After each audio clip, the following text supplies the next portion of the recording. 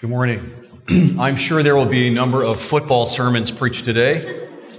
Mine will not be one. I was never very good at that kind of thing. We had friends at one time that were part of our small group, meeting each week, growing in familiarity and connection. But we noticed after a while the husband he didn't look well. His color was off. Just things weren't right. Over the coming days, he learned that he had cancer. A very aggressive kind of cancer. And we, of course, began to pray with them, along with the whole church, especially praying for his healing, his physical healing. I prayed with him in the hospital following his cancer surgery. A group of us went to their home, offering prayers for peace and wholeness. We went room by room throughout their house. He put up a valiant fight, but in the end, he lost his battle. He was still a relatively young man. After some time, I visited with his widow, and we talked about how she was doing. We talked about the healing that we had sought for him and my sorrow that it had not come. She said, we did experience healing. God completely healed our marriage through that time and the prayers that were offered. She explained that their relationship had been a source of great struggle for many years, and that was the real healing that was needed between them. I may have shared that experience before in a sermon because I think it's important for us to know whenever we talk about God's healing in our lives, we have to come with a sense of humility and openness. We don't see things clearly. And when we ask God to do a work and trust that He will, then we have to take our preconceived notions of what that will be and sort of move them to the side. Approaching the ministry of healing requires a willingness to walk with mystery and with ambiguity. The disciples found this to be true, right? Being with Jesus was an amazing and life-changing experience, but it was often difficult and different, and He could be frustrating. Early in Mark's gospel, chapter 1, Mark doesn't, if you notice, he doesn't really waste words. He's sort of right into it. Well, Jesus is shown to have authority over evil and over the brokenness of the world, including sickness and disease. In this season following Epiphany, we see Jesus revealed through the actions of healing. And we're able to see Him manifest in our lives through the wholeness that relationship with Him brings. God is interested in our whole person. And healing relates to the totality of who we are. Certainly our body, and that's I think when we hear the word healing, that's what we think. We think about physical health. But even more keenly, our spirit, our relationship with Him and with each other. When the Scriptures refer to healing, they call forth a wholeness that touches on our spiritual state, our mental and emotional reality, and also our bodies. Thinking of healing in this way will help us as we seek wholeness and when we pray for it in others. I think it's important when we have a passage like this in Mark that's about Jesus' healing, that as a church that has healing as one of its 4 pillars, we need to take a look. So I'd like to reflect some on this passage in Mark, but also offer some thoughts on healing in general, kind of a topical approach a little bit, because we're in need of healing in so many ways. Certainly I am. Right now we're hearing every day in the news about a vaccine, aren't we? Who's making it? Is it effective? Where and when can we get it? But beyond the vaccine, our world, ourselves, we're in need of restoration in ways we don't even yet understand after coming through this last year. Our bodies may find protection going forward, but what about the relationships that have been neglected? Souls wounded by the last year, especially addictions, run wild. Our own calling to heal in Jesus' name, the breakdown of relationships between people and groups of people. There's so much ahead that will need the Lord's healing and His healers. So I just have a list of some things that I'd like to walk us through today. They're just kind of bullet points with a little insight, and it's not everything that can be said about healing, of course. But I hope it'll open our minds a little bit to God's healing power, but also how we're called to be healers in the world. First, we just start at the place where we can trust the authority and power of Jesus as healer, and also his desire for our good. We can trust his authority. We can trust his desire for our good. In teaching in the synagogue a little earlier in Mark 1, Jesus confronts the man with the unclean spirit, remember, and he releases him from its dominion. Now, this is a display over the powers of evil. And we get focused on that. I think we get focused on the spirit of uncleanness. We get focused on the fact that, oh, this is actually in the synagogue. How could that be? But sometimes we forget the man who's been freed, who's been set free. I mean, this is a gift to him who had been held captive. When Jesus comes to Peter's house and he learns of the sickness of his mother-in-law, he simply takes her by the hand and she is healed. She has a fever. A fever in that time, as we're starting to learn again, could be a life-threatening event for everyone in the house. This was a serious situation. But Jesus provides a gentle action, doesn't he? An invitation. And in doing so, he restores her to her place in the household. Sometimes people say, oh, well, Jesus just did that so he could be served. No, he's restoring her. He restores her to that place that she longed to be in. He gives her dignity. You see, those who hold true authority don't need to put on a show or make a scene or draw attention to themselves. They hold it by virtue of who they are and by their character. I don't know if you've ever had a chance to be with people who are like in charge. And it doesn't always happen this way, but sometimes the person who's really in charge is the one who's quiet, just watching. Because they have authority. They have the real authority. They don't have to clamor for it. As creator and sustainer, the Lord Christ desires wholeness in each of us and also in our community and communities. The ministry of healing is one of restoring what was lost and calling us to be who we are made to be in him. Malachi says that for you who fear my name, the Son of Righteousness will rise with healing in his wings, and you will go free, leaping with joy like calves led out to pasture. Jesus comes as the King who is a healer. J.R.R. Tolkien didn't invent that. He got it here. The Lord desires our wholeness, and he is able to bring it about. Secondly, Jesus heals in many different ways. I mean, here he takes the woman by the hand. In other places in the Gospels, he speaks a specific word of healing. He puts mud on the eyes. Sometimes he doesn't. He heals from a distance. He gives instruction to someone, or maybe someone just touches him. There's not one prescribed method that relates to the way Jesus heals. In our time, there are a variety of schools of healing, approaches that have been established. And if you go attend their events, you'll be led on a certain pathway and approach. Do this, you'll get this. Now, sometimes that can be a helpful thing. But the Lord brings his wholeness to us as he wills and in the ways that he desires for our good. Remember what I said about mystery. You know, I had a personal experience of healing in my own life where I'd been sick for a long time. And it was actually in the months before my ordination. And I just couldn't eat. I was sick all the time. I was losing all kinds of weight. I'd been to doctors. I'd undergone tests. I'd sought out healing at events where people who were known healers. I mean, in Colorado Springs, we have plenty of those. But I remained quite ill. One day at the church office, one of the church wardens came in to see me.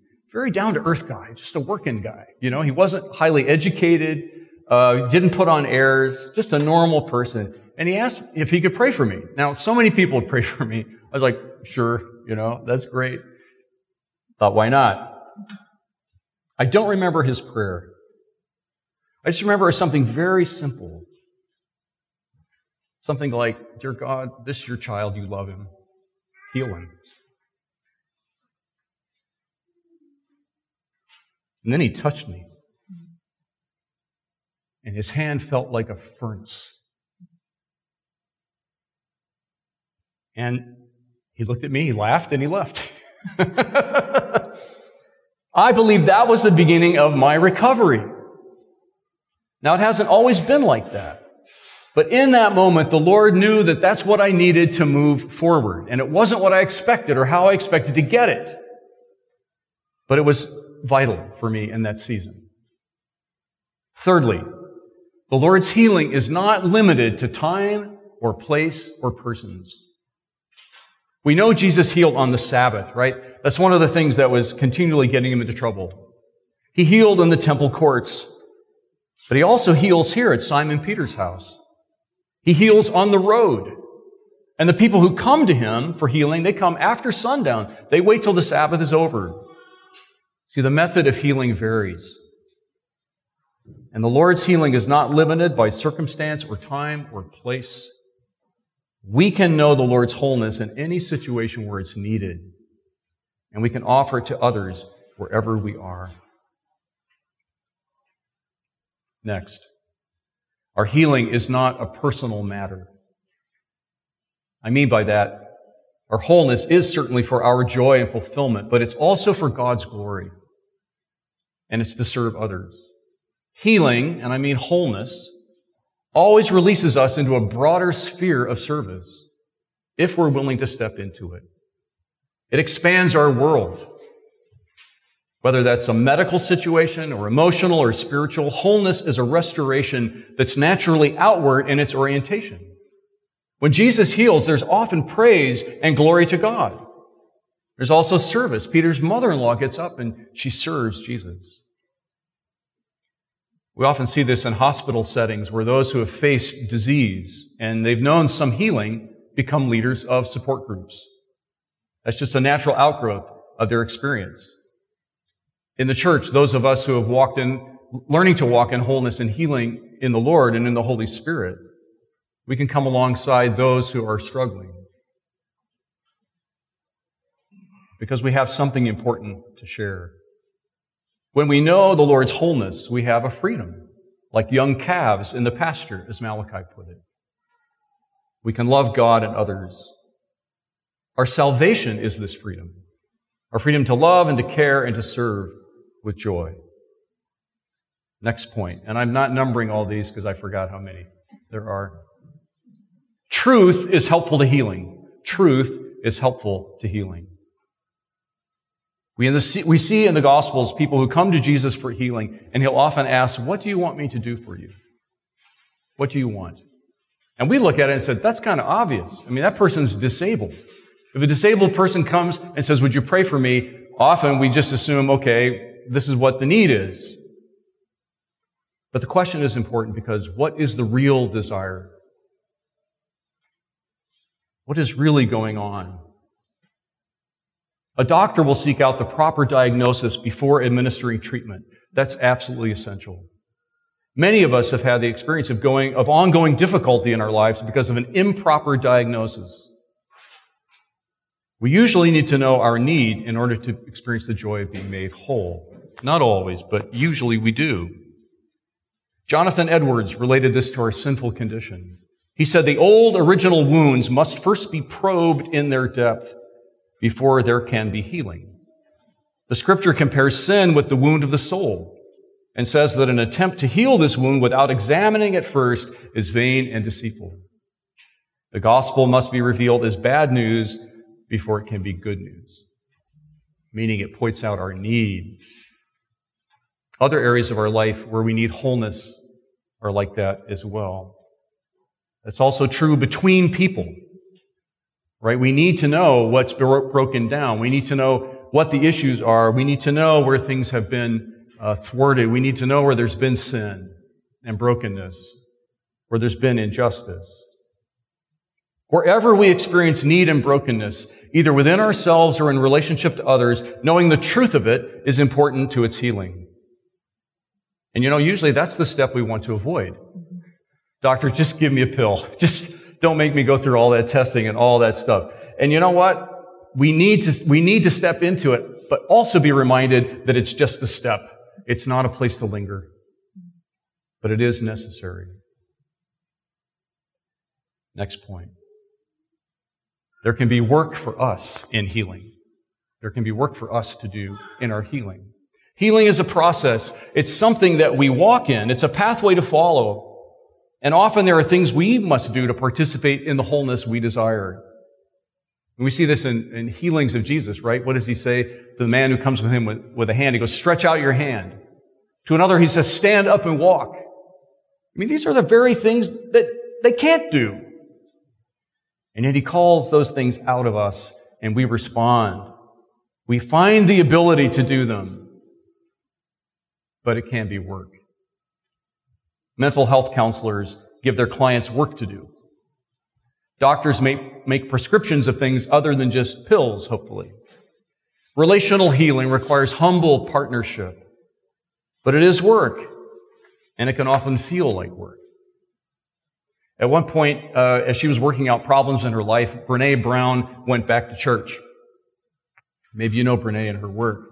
She said this, she said, I definitely went back for all the wrong reasons. I really went because this is hard and it hurts.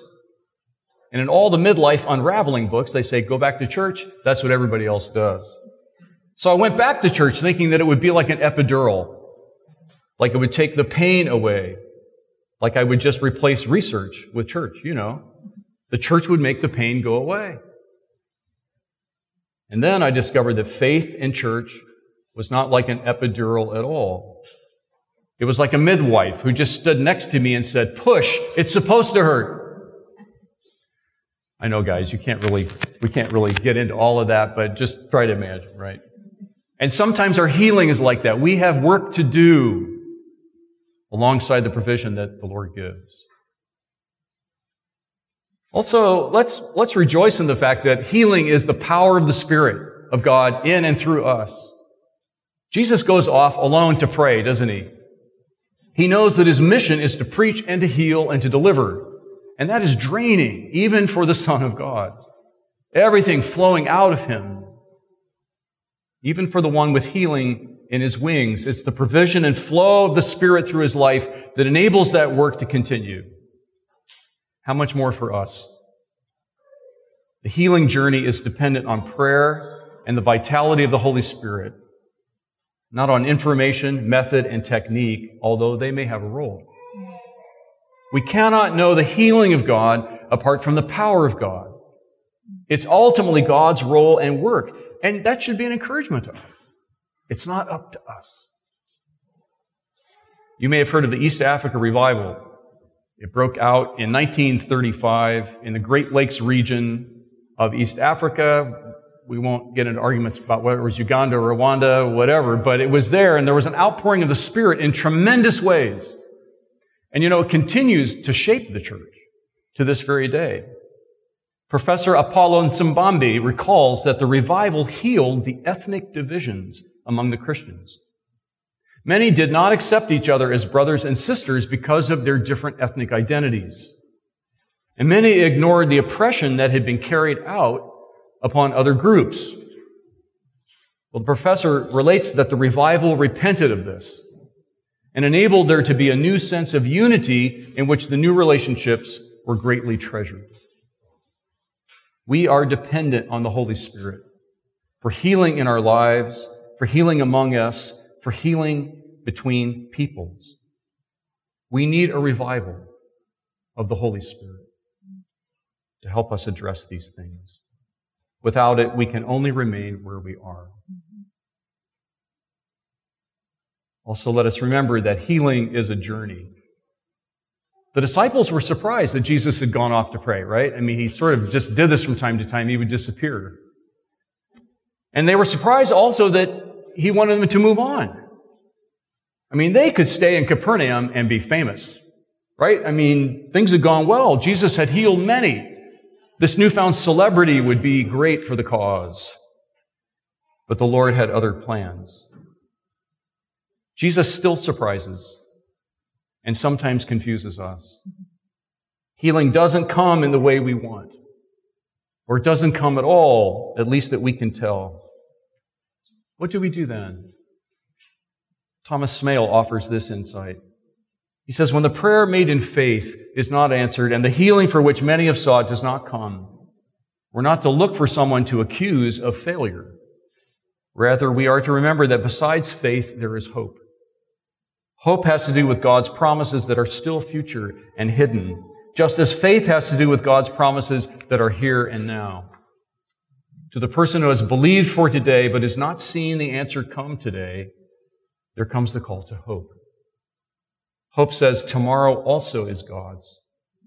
Enough has happened already to assure you that the rest is on the way. What's our scripture say this morning? Those who hope in the Lord will renew their strength. They will soar on wings like eagles. They will run and not grow weary. They will walk and not be faint. And my final words this morning on this, let us remember that we are healers too. We don't need to wait until we are finally whole, because for many of us, and most of us, that wholeness won't come until the resurrection. I mean, that's the true healing that we await, isn't it? We can share the Lord's healing with others. What we have experienced, we can pass along. This is the whole idea behind Henri Nouwen's concept of the wounded healer. And I would encourage you to read that little book if you haven't. If you have any interest in the ministry of healing at all, look at that book. We are wounded. We are being healed. And we can offer that healing to others. One time I was traveling and someone was watching me. You know how that is? It's kind of like, somebody's watching you. It's a little odd. And they came over and they said, "I'm watching you." And I said, "Oh, okay, yeah." They said, "I have a question." They said, "Are you a healer?" I said, "I don't know about that, but I know someone who is." And we had a really good conversation after that. See, this is what we can give to the world.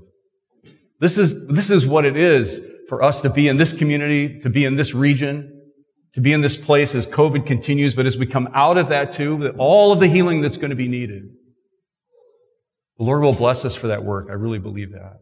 Place His Spirit in us, and also His wholeness for the sake of the world.